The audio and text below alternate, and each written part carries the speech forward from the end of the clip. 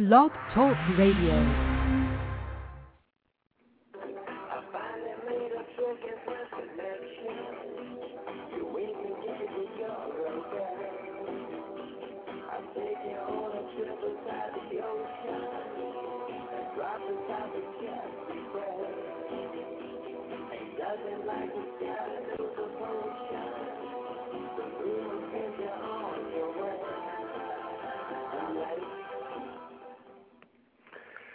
Hey, welcome to Snake Oil Radio. This is host Jim Ventura.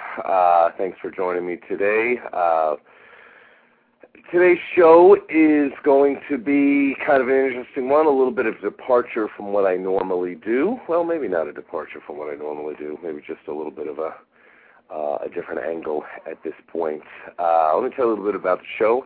If it is your first time tuning in, I'm a professional oracle reader. I'm an astrologer. I have expertise in tarot cards and numerology and animal cards and quite a few different types of oracles that I've worked with for many, many, many years. I'm also a writer. I write a monthly column called Snake Oil, which, if anyone is not receiving that directly, that is free, so you can just email me at venturawords@mac.com or at venturasag@yahoo.com. All that info is on my link page to Blog Talk Radio, and you can get my column each month. I typically, Snake Oil is about looking at life from an alternative perspective. I have been immersed in metaphysical thought since I was fairly young. I started studying pretty early into the metaphysical experiences I began to look at when I was 16 or 17.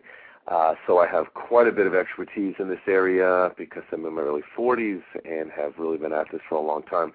So the Snake Oil column, as well as Snake Oil Radio, is really about looking at life from this different perspective and what people would perceive to be. Snake oil, to me, is actually really, when used correctly and well, is really, in essence, reality, and really does help you to see how things truly are in that sense.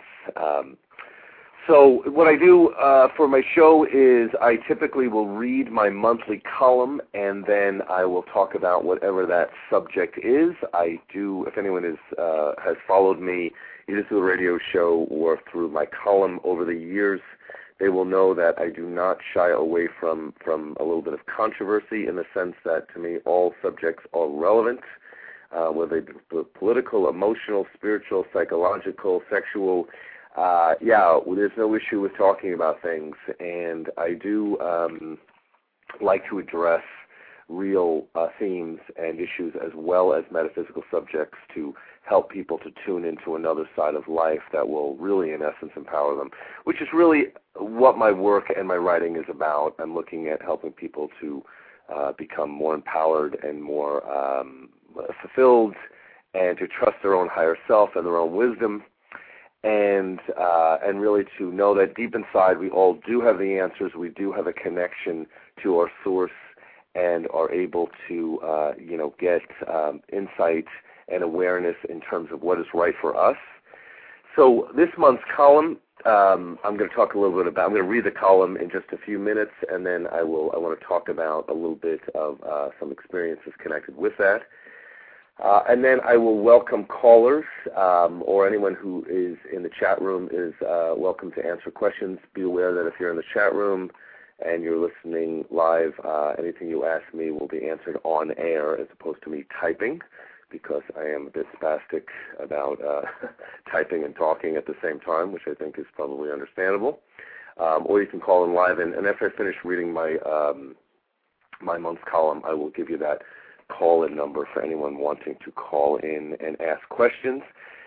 Yes, you can ask questions about the subject matter that we're getting into, obviously, or anything else, including, people who ask a personal question. I can do a little quickie 5-minute mini reading for them as well. We have no problem with doing that, even if it's not related to the subject at hand.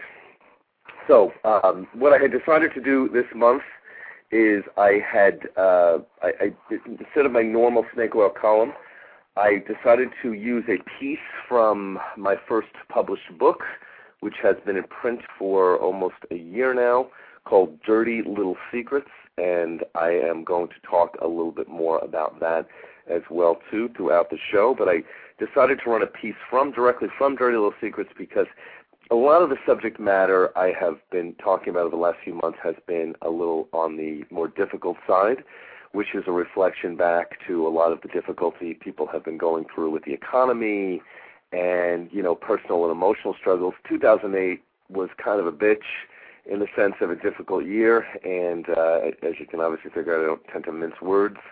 And 2009, still we're coming out of the difficulty, but, a lot of people have gone through quite a bit of difficulty. So the piece I decided to run is really kind of a lighter piece and something that was very fun that I wrote actually back in 1993, and again, it does appear in my first book, Dirty Little Secrets. So let's dive right in, and I want to read to you my monthly column and a passage from one of the 34 essays in Dirty Little Secrets, and this piece is called Light as a Feather, Stiff as a Board. The room was dark. The only light came from the eerie glow of a few candles carefully placed. The candles were powerful enough to create a sense of mystery and a slight fear in everyone present. Most importantly, darkness was essential to the ceremony. We hung a blanket over the window, blocking out the afternoon sun. In our imaginations, it was midnight. There were all kinds of candles carefully placed around the room with different colors and different shapes. One was shaped like Santa Claus, one was a Mickey Mouse candle, and the rest were simply votive candles that created a magical glow in the room. The stage was set, and anticipation filled the air. It was time to begin a preteen social circles attempt at levitation. Childhood for me was a time of experimentation. I was attracted to the occult. There was something about its danger and mystery that was compelling. My friends and I considered ourselves brave and daring, or at least we convinced ourselves we were. Shows like The Night Stalker and movies about witches and magic were part of our lives. We had decided to be characters in our own show. There were 7 of us, mostly kids around the age of 11 or 12.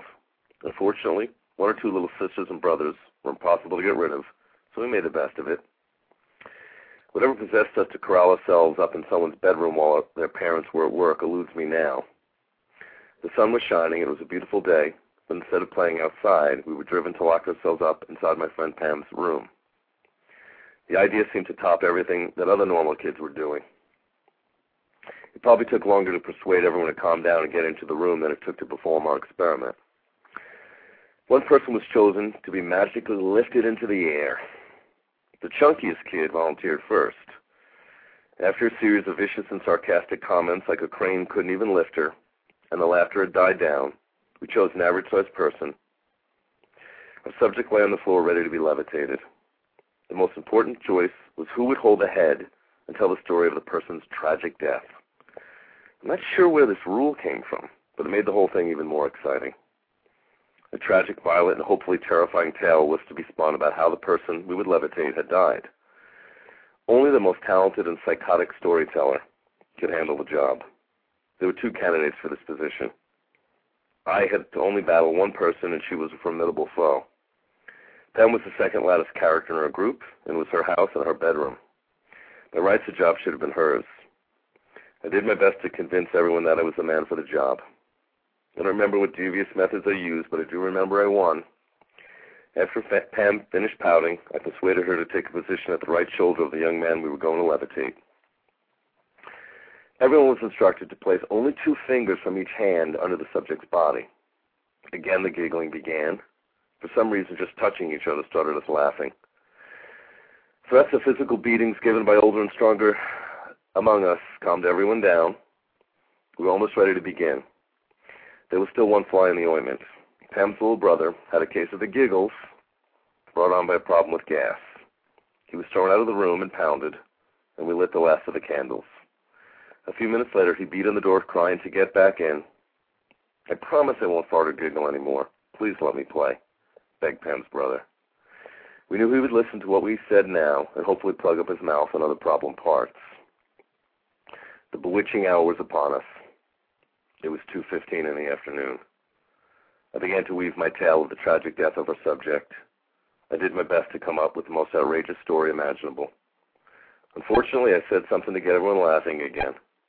Although it took a while to get the group to calm down, it was the last necessary tension breaker. This was the last chance to back out of the experiment. We trudged onward, for science and, more importantly, for a cool story to tell our friends at school. As my story progressed, even I was amazed at how sadistic and violent a scene I could orally create. Something related to murderous rampages perpetrated by a twisted imaginary killer. Everyone was instructed to repeatedly chant the phrase, light as a feather, stiff as a board. The room was quiet. As we began our lift, our subject floated into the air as if by magic. We were amazed at our incredible powers. As we slowly brought him down, the intense quiet mood was broken by the sound of everyone talking at once. We could not believe how amazing this was. We bridged the gap between the paranormal and everyday life. We had successfully levitated our friend high in the air. Our experiment had worked. We all took turns that afternoon. Everyone got to fly high in the air. Even I was lifted high above the ground. I believed that the fat girl would be a more difficult feat, but we did that also. She was most excited of all. She got to be light as a feather. I'm sure that meant more to her than any of us could ever have imagined. The experiment was a success. We were gifted occultists with powers beyond mere mortals. As we were beginning another round of levitation, our day was interrupted when a nosy, red-headed mother got home early from work and opened the door and let the light of day break the spell in the room. She seemed madder and more psychotic than the killer I had used in one of the stories I had created that afternoon.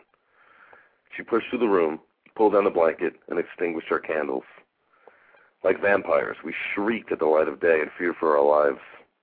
A pissed-off mother is nothing to make light of. How dare she interrupt our metaphysical breakthrough, even if it was her house? Little did she know she would be used as an extra, killed off quickly and violently in many stories to follow. My friends and I talked about that day for many years afterwards. The reality is, we probably didn't do anything all that amazing. 6 children would not really have had any trouble lifting someone who weighs 70 pounds, even with only 2 fingers. But in our eyes, we had done something monumental. The fact that 7 of us got together quietly and completed a group task was incredible in its own right. Now, sometimes when I see little kids playing together, I stop and I watch them. I wonder if they experiment in similar ways like we did when we were children. I guess I'll never know. Even if they do, they certainly wouldn't tell an adult, and I think it's better that way. I think magic is still alive and well. Who knows how many children are flying high in the air right now while their friends chant, light as a feather, stiff as a board. Okay, so that was one of the pieces from Dirty Little Secrets. I actually wrote that back in 1993. It was one of the earlier writing pieces I had done. And I know my clients seem to get a kick out of it. It's a cute piece, and I do like to be honest about some of the brutal perspectives that children take when they, in terms of perception when they're younger. As a writer, I tend to be very blunt and very honest about the way people talk and the way things were perceived.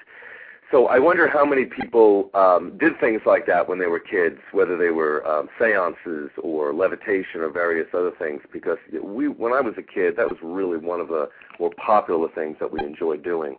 I'm going to give the guest call-in number. If anybody wants to call in and has a comment or a question of me or wants to talk about their experiences in relating to metaphysical occult experiences, absolutely love to hear from you. That call-in number is 646-200-3966. Again, that is 646-200-3966. Let me get these words out. Please feel free to call if you have a question or a comment or something to say. I welcome all perspectives. And hello, Reiki Master. How are you today? I see you in the chat room saying hello, and welcome. I don't have a lot of knowledge around Reiki, although I do have a number of clients, people I know who do use this, and I have recommended that to many people with some really certainly good results. definitely an area of study for me, of course, is alternative healing, as well as studying oracles and understanding how to learn how to read people and use that information to help people. And I do also think that Reiki is an excellent art form that is really, a lot of people aren't aware of the benefits that can come from using these particular type of skills. And this kind of brings up an interesting point. It's very funny because even, I think for anyone who does Reiki, this is a great example of a lot of people don't understand that there are so many alternative ways to heal that are not really necessarily using traditional medicine. There is certainly value in elements of traditional medicine. I'm absolutely not saying that there is not, but there really can be a lot of benefits that come from working with someone who heals with body energy and knows how to maneuver and move energy around in that sense. But, one of the things, and this is probably part of the reason why I came up with the idea of calling my column and my show Snake Oil, was because we have a perception in this society when people don't have knowledge and information about something, they tend to throw it into the snake oil category. And if anyone isn't familiar with the idea of where the terminology of snake oil comes from, back in Depression and different times historically, there was quite a negative reference to the snake oil salesman that would sell potions and lotions and various things that were meant to heal you. So they were seen as, olden time scam artists in that sense. But what people do not understand is because our beliefs form our reality, really in essence what sometimes people would absolutely take these potions and sometimes they wouldn't work, but many times they would because they simply believe that they would. And, the same thing applies to if you go out into less advanced areas where they do things like where you have witch doctors and people who do psychic surgery and various things.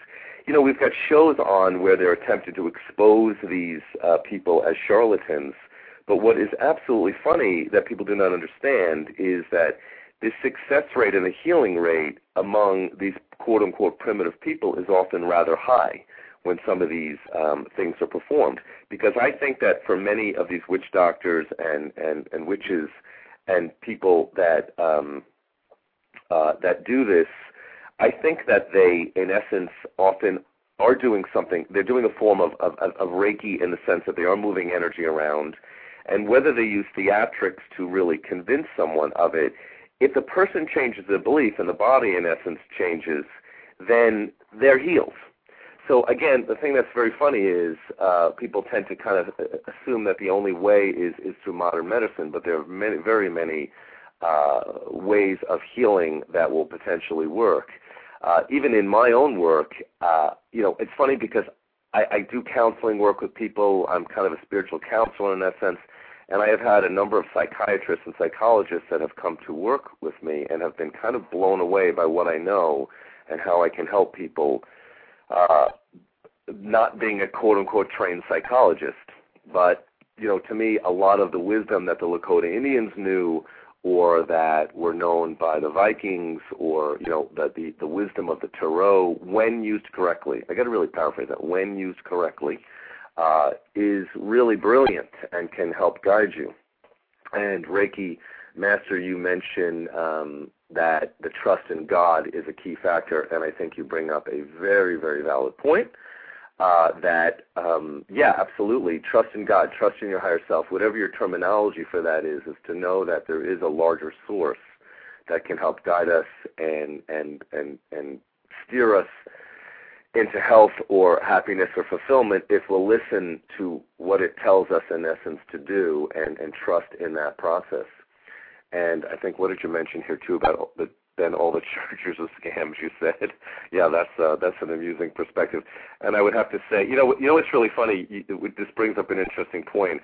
A couple of months back, I remember flipping channels, and I absolutely was watching. I don't know if anyone's ever seen the 700 Club. And people have often asked why I would watch something like that. I don't watch it, obviously, religiously. I watch it more out of a curiosity. And it's very funny to watch this man. There's this guy with a really weird-shaped head, by the way, and his female companion that sits next to him. And they pray for people in the audience, and you know what I mean? It's a very, very right-wing kind of religious type of thing, and they're always raising a lot of money. Needless to say, they're both incredibly wealthy, in case anybody doesn't know that. But what's so funny is I saw them do a piece about psychic charlatans and how it was the devil's work and how it wasn't of God and all this stuff.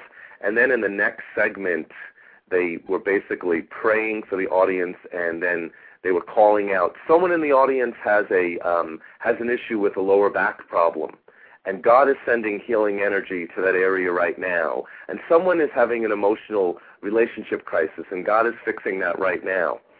And I'm laughing as I'm watching this because I'm thinking to myself, what you guys do here is if you tag the word Jesus to it, it suddenly becomes quote-unquote of God.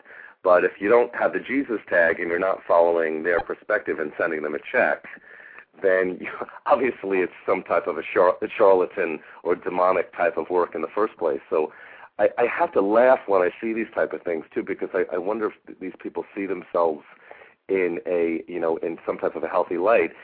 But the truth of it is, I also think that in many cases, even in those contexts, people do heal because they believe that they will heal. So that's the funny part. They do heal. So, in some cases, obviously, but, it's not that they're necessarily wrong. I think that what I see with things like the 700 Club and these different religious broadcasts is their viewpoint is so narrow. That, to me, is really what this all boils down to. It's a narrow viewpoint. It's our way or no way, not understanding that there are many ways to God and there are many ways to healing in that sense. So what are you saying here, Reiki Master? Right, you can do Reiki and call Jesus as well. Absolutely. The thing of it is I tend to steer away from a lot of talk about Christian perspective, and the only reason that I do is because I think that there's so much misinterpretation of Christian teachings and biblical passages that's one of the reasons that I tend to steer away from it. I personally think that, obviously Jesus was a brilliant teacher and obviously a very special, avatar. In that sense, there's absolutely no question in my mind that this is the case. But I think that we have so much is used negatively in his name in that sense that, to me, again, I think that it's one of those things that I tend to kind of steer away a little bit from just because it gets kind of messy and a lot of misinterpretation there that potentially can come up. But, absolutely, so right. The belief in healing itself is really the key, but I do think that when it comes to people who have skill in Reiki and things of that nature, it also has to do with their intention as well and their ability to move energy around in that sense. That's one of the things that I think, sometimes when I tell people stories about my own childhood and my experiences with doing seances and levitation and various things, they laugh because I think most people have a little bit of that. I tended to have a lot of it. In fact, even by the time when I was about 18 or 19, I was actually teaching myself to do past life regression and doing regressions on my friends as well. And I was aware of past lifetimes even when I was a kid, and I kind of thought everybody did that. I didn't know that other people didn't have that awareness. I thought that was kind of normal. So I guess it was kind of a natural thing for me to learn how to do past life regressions and to look at that. But what I think is so fascinating when you look back at the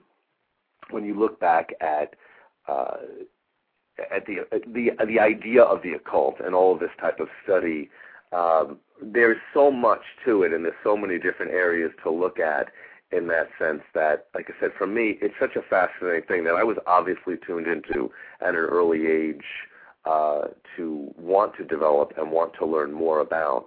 So I do think that there really is a lot to that. And I think we have a direction karma, obviously, or dharma, in terms of where our life is going to take us. So I may have been more prone toward looking at these types of things, and my interest in astrology and various other things came up fairly early on, and I began to study because I was kind of meant to do that. In that sense, I do think that that is a significant reality, that was kind of the direction I was going. So I would imagine people in other branches of metaphysical skill and fields also have their own stories about where they were predisposed toward this type of work. I would assume that would be the case with you, Reiki Master, that there was certainly obviously a skill or an interest in healing that probably surfaced fairly young, that is obviously kind of brought you on your path in that sense. So that there's no question in my mind that in essence is the case. But what's funny is I'm in my early 40s, and when I was younger, I always like to joke about the fact that now when you go to a bookstore, you can go to a metaphysical section, you can go to a New Age section to find books, and there's a ton of books on those subjects, and pretty much every bookstore has information on this subject. But when I was younger, in the 70s, early 80s or so, when you wanted to get books on metaphysical themes of any sort, you had to go to the occult section, which, I always remember being in the occult section and being a little bit afraid somebody might see me there and I would kind of get into trouble, which is very funny to look back on that now. And there were bookstores that wouldn't even carry some of these types of studies and things whatsoever. So now, of course, it's such a huge market that to not carry it is absolutely insane. In other words, you just in essence have to look at it, and we kind of call it by a nicer name at this point in the game. So what do I have? Let me see what you're saying here in this chat room. You were raised into primitive medicine.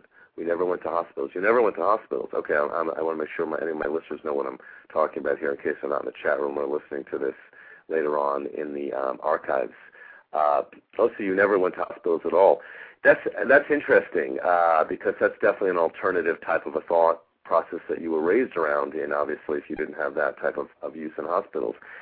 The total opposite for me in that sense. I was raised in a fairly quote-unquote normal environment, although my mother was really cheap because she had 7 kids about taking us to a hospital. So I didn't go to hospitals more because we didn't really have that much money and it was expensive raising 7 kids. So most of the time when we were ill, it would just sort of be like, you have to kind of get over this. So until I had an appendicitis when I was 16, 17, and I had to go into the hospital. But I will tell you, it was actually a really good thing that I went into the hospital and had an appendicitis when I was 16, 17, and I'll tell you why. Because I made a decision right then and there that I never wanted to do traditional medicine ever again because of that experience. I hated it.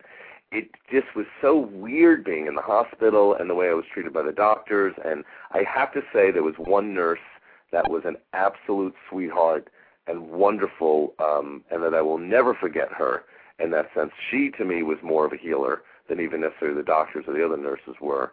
But I just hated the whole structure. It just struck me as absolutely uncomfortable and weird and wrong. And, in fact, the only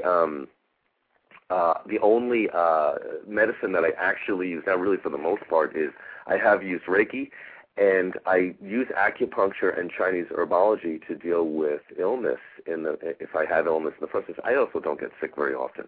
Sometimes occasionally I get a flu, maybe every 2 years, or a sinus infection maybe once a year. Actually, usually around this time of year, by the way, in Arizona. Everything's blooming. But I don't use modern medicine. Let me see what you're saying here, Reiki Master. You're one of the oldest of 7. Oh, that's interesting. I am the second youngest of 7. So I'm the baby boy in the family, and which gives you a certain power. See, I always think that the older ones have more of a sense of responsibility just in terms of pecking order, whereas the younger children have a different type of perspective that often comes within a family I actually think the most difficult position is the middle when it comes to family position, and I think it's because middle children can't help get a little bit of that, why is everything about Marcia, Marcia, Marcia syndrome? I think they're often left out, and they don't feel like they have a primary role in the first place as middle children. You know, the Marcia, Marcia, Marcia references is from the Brady Bunch, in case anyone isn't catching that. Let me throw my call-in number in case anyone does want to call in and talk live. The chat room is certainly a valid way of asking questions or making comments as well, but if you do want to call in, we've still got another 15 minutes on the show, and that number is 646-200-3966. 646-200-3966.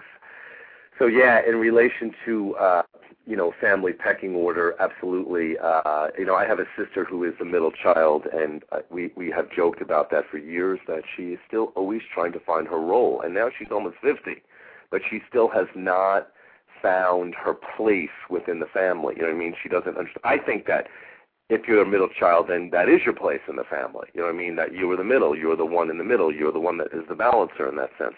And I think that the oldest tend to be the most responsible and have to take charge, or the ones who go through the most difficulty first. And the babies the younger often are treated kind of more special or are allowed to be more rebellious or often, in my family, were more quote-unquote loved according to the perceptions of my older siblings.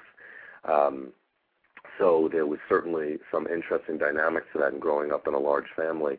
And I think if anyone caught my last broadcast, my last broadcast from last month, which you can catch in the archive, was called Be Fruitful and Multiply, and actually talked a little bit about the subject of large families and the validity of it in this day and age when I'm not as much for it. In that sense, I think that the large family thing is becoming a way of the past, and in many ways rightly so, simply because of the context of there being too much of a burden of too many people on the planet to keep producing that way.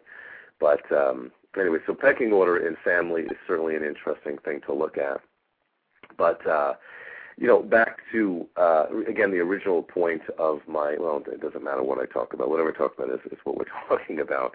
But the interesting thing about this piece that I wrote about light as a feather, stiff as a board, is I remember this very vividly. I remember even when I wrote it that I really did remember the experience because it was so powerful in that sense when we had it. We really did levitate. And I know, even like I mentioned in there, the heavier friend among us was levitated as well, and I think that really meant a lot to her in a way that was really beautiful. But we had done all kinds of experiments like that. In fact, I always think that one of the jokes that my friends used to make when I was a teenager, even into my early 20s, was that the joke was that Jim could see meaning in a pile of sticks. And they used to say that, I think, sort of as an insult, that I found meaning in everything. But what a shocker for a Sagittarius to find meaning in everything, by the way. But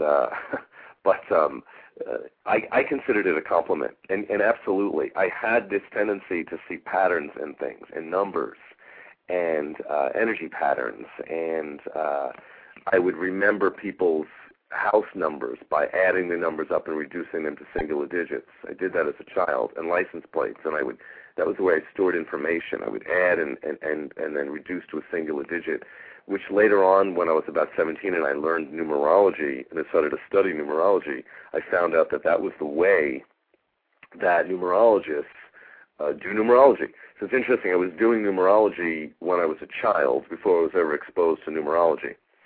And I have to say, sometimes people think because of the skill level that I have in terms of different oracle reading, I think a lot of people think that I kind of grew up in sort of like a psychic family. But, I mean, I really didn't. I grew up in a pretty normal mother and father Catholic family. And, in fact, my early years of studying metaphysics, and I studied a lot of channeling. Jane Roberts and the Michael material, loved studying channeling, but I was studying oracles at a fairly young age. I hid that stuff.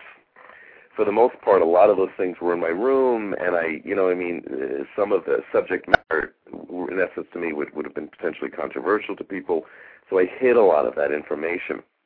And now, of course, I obviously came out of the closet about my metaphysical ability a long time ago in that sense. But again, these were different times. And I did have a concern that it would be something that would upset my mother. Obviously, my very, very rigidly Catholic mother might be horrified, especially because I actually looked into things like witchcraft and stuff like that when I was about 15 or 16. It was really witchcraft, UFOs, Bigfoot, the more sensational elements of metaphysics were really my first draw in that sense. And then I moved to things like tarot and astrology and numerology and rune stones, and I began to study oracles and channeling and look into different healing modalities as well. And that became my primary study in my late teens to early 20s as I was developing my skills. But I do think that, and UFOs, that was the other thing I was into a lot when I was a kid in that sense. And those are interesting subjects to me, not really much of a fascination. I've got some theories about all of these things, of course, that I think are very valid. But I think I got more prone toward how could I use these skills, these tools, in a very practical way? How could I take them and use them in a way that I could use in day-to-day life and help people with them in the most direct way? That's why I think that when I work with people, I help to fix people's heads and emotional bodies. And then I often will send them to someone who could work on their physical bodies. So very apropos for Reiki Master to be in my chat room today making comments in that sense, because, yes, that is not as much a skill that I have, so I tend to send people out to people with those skills when it comes to working on the physical. So that is obviously a very important thing as well. When we work on the self, we're looking at body, mind, and spirit. And so many people are not in tune with that process, that if one area is out of balance, then it will affect all the other areas. So if you're physically out of balance, of course, it's going to affect the emotional and psychological body, and vice versa. If you're emotionally out of balance, it potentially will affect your physical body. In fact, what I am good at is one of the things that I've really developed a skill in is I can often tell people what's going on emotionally and psychologically when they tell me what kind of physical symptoms they are experiencing. So where I would not necessarily do any type of healing work at a physical level with somebody, I can tell them at least what's going on psychologically and emotionally that's wrong and help them from that angle, because I'm able to recognize that. Louise Hay's book, You Can Heal Your Life, is a brilliant book, by the way, that helps to identify the psychological and emotional causes behind illness. And I think that when you work on illness from a emotional, psychological, spiritual, and physical angle, you're going to transform whatever that is, without question. You're addressing it at multiple levels, and that is a very, very powerful process to take, to participate in, to do, to experience. And I think it's one of the things that's frustrating to me about modern medicine, because I think that people go in for surgery and they go in to deal with illnesses and dis-ease, and I think that absolutely the doctors and the nurses, I really genuinely think they do want to heal. They want to help people. I really do. I'm not so thrilled with the pharmaceutical companies. That's a whole other story. But I think that the doctors and nurses genuinely want to heal. But I think the problem is when you're only addressing an issue from a physical level and not looking at the psychological and emotional levels, you're not working in the most valuable, positive way, because you're missing elements that are absolutely vital. So, yeah, I highly recommend You Can Heal Your Life, and really most things by Louise Hay. Because if you look at Louise Hay, I think she's probably almost 70 now, and she's a great example of something that I like to remind people of. A lot of metaphysical people who really are into metaphysics and alternative healing and various things, one of the things that no one seems to notice about us is we look damn good as we age.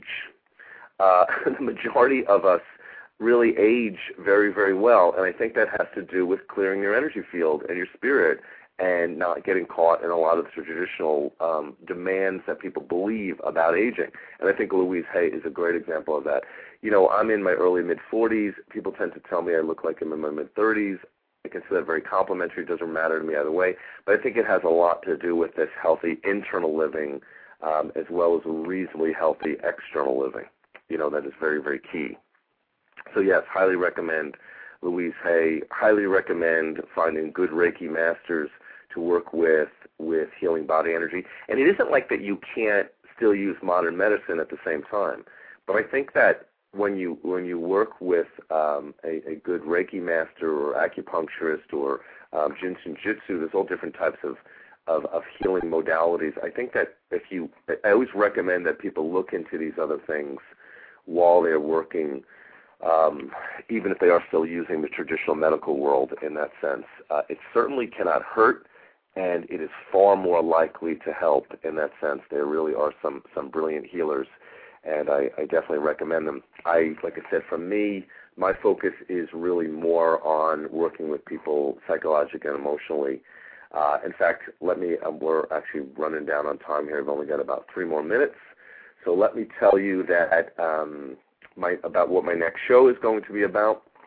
On the 17th, I believe, on Tuesday, that would be my next show. I typically tend to do snake oil the first Tuesday of the month, and then about the third Tuesday of the month, I do an interview show. So with someone who is got some skills and some talents in the metaphysical world. And this coming Tuesday on the 17th, I will be interviewing Debbie Little, who is a feng shui and space clearing master. And she's got some really interesting things to talk about with feng shui, as well as understanding what space clearing is about. So please try to tune in live, or again, you can always listen to the archive to the show on the 17th. And I will also mention that my book, Dirty Little Secrets, you just heard one of the passages from the book, is available on Amazon.com. If you look up Dirty Little Secrets, Jim Ventura, or just punch in Jim Ventura, you will find Dirty Little Secrets, and you can order a copy. You can order it directly through my website. That information is on my page if you want to order directly from me, because I have copies here in my office, and I will mail those out to you. I'll even sign the book for you. It's a great book, and I also have an audio version of the CD. I recorded that last year and went into a studio and had it professionally recorded. So if you can stand the sound of my voice, I think most people can. If you can stand the sound of my voice, it is kind of fun to listen to the audio CD, because you get to, it's like listening to someone telling you stories, and I think there is something fun about that. Although I do always tell people that the audio CD, I was able to get it on one CD, because it's a lot of stories. It's 34 essays. The way I was able to get it on one CD was to do it in a little bit of a different format, where to play the CD, you would have to play it on a computer, or you would have to play it in it won't play in a regular CD player. There's some kind of format that will work. But another thing that would work is playing in a DVD player. It's really, in essence, on a DVD. So if you put it in your DVR, in your normal television, you wouldn't have a picture, obviously, but you would have the sound, and you can listen to the stories that way through the DVD player, which is a fun way of doing it.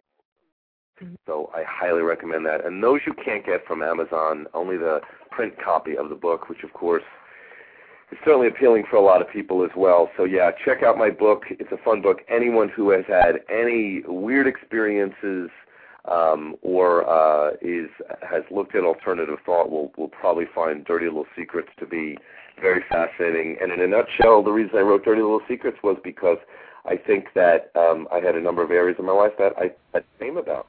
It was uncomfortable being metaphysical, looking at things from a different angle, and not being a quote-unquote correct Catholic boy. And in my case, I'm gay also. So, all these things that I thought were quote-unquote wrong, I realized were not only, they were right, they were part of God. They were part of what I am and what I'm supposed to be.